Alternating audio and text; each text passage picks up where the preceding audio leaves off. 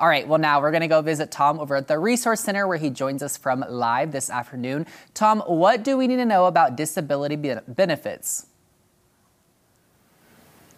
Well, you know, you're asking the wrong person, but the right person is right over there. Your disability rep, Roy Rickster. Good to see you, Roy. Likewise, Tom. Again. Okay, we made it very seasonal here. Yeah. Let's talk turkey about disability benefits. Yeah, we're going with the fall theme today, so sorry for the puns ahead of time. That's all right. I like them. So when we do think of the fall, there's a couple things here in relation to Social Security. One, nobody falls into an approval. That's the first thing. A lot of people think that their records are kind of like the old Prego commercial. Everything they need is in there somewhere. Yeah. And that's not really the case. A lot of times records are devoid of several things. So a well-prepared claim that's going to be approved is going to be a couple things. One is well organized. Right. And so, all of the medical records need to line up. Your doctor's reports need to be similar. A lot of continuity of care. Everything's got to look nice and tidy for Social Security. Have to be consistent and have to be thorough. So the questions that don't get answered by our doctors are things that then haunt our claims.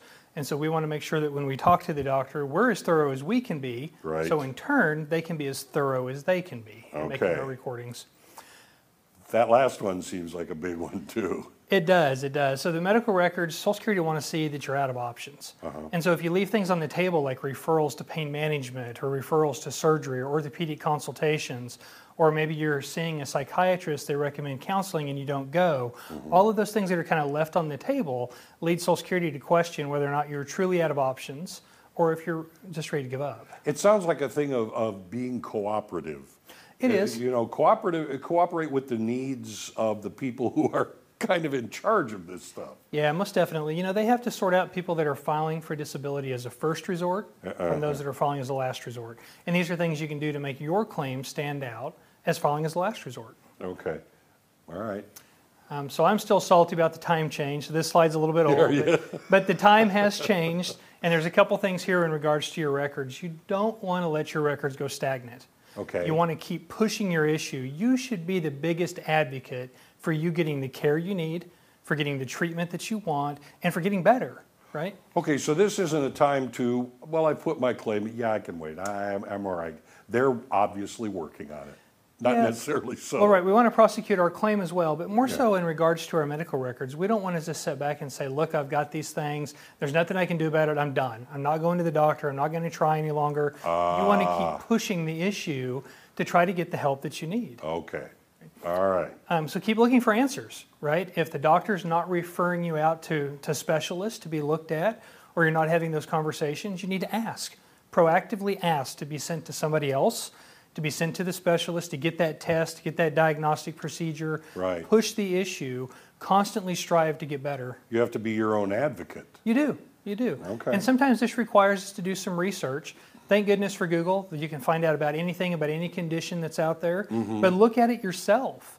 A lot of people accept the answers that our doctors give us. Sometimes they're not right, and their claims is kind of bogged down in the mud to their own detriment. And this isn't trying to self-diagnose or anything. Oh, no. It's to be able to speak with your physician about, I've read that you need to get all these answers. Well, right. And honestly, if you're diagnosed with something that's horrible or it is limiting you to the extent that you're filing for disability, right.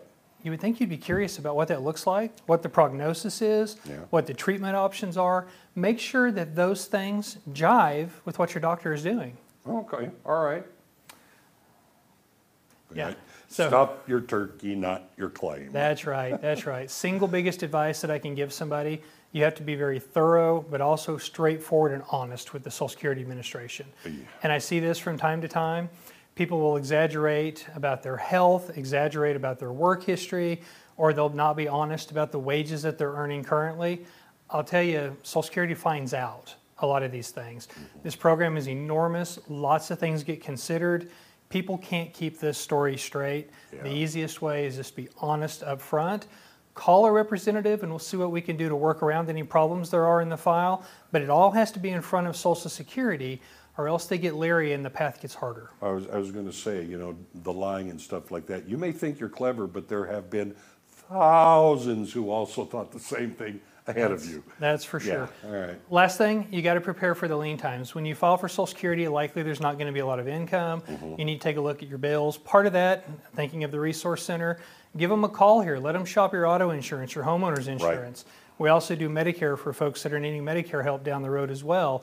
But look into those resources and see if we can get those things fixed. Talk to a representative. Try to speed this thing up. There it is. See what we can do to help. There's your QR code, 812-6698. You'll be able to talk to Roy. He answers the phone here. Yeah, direct to my desk. I appreciate it, Roy. Always good talking with you. Likewise. All right. Take care, guys. So there you are. All the tips you can want right there. Back to you guys. Thanks so much, Tom. Coming up.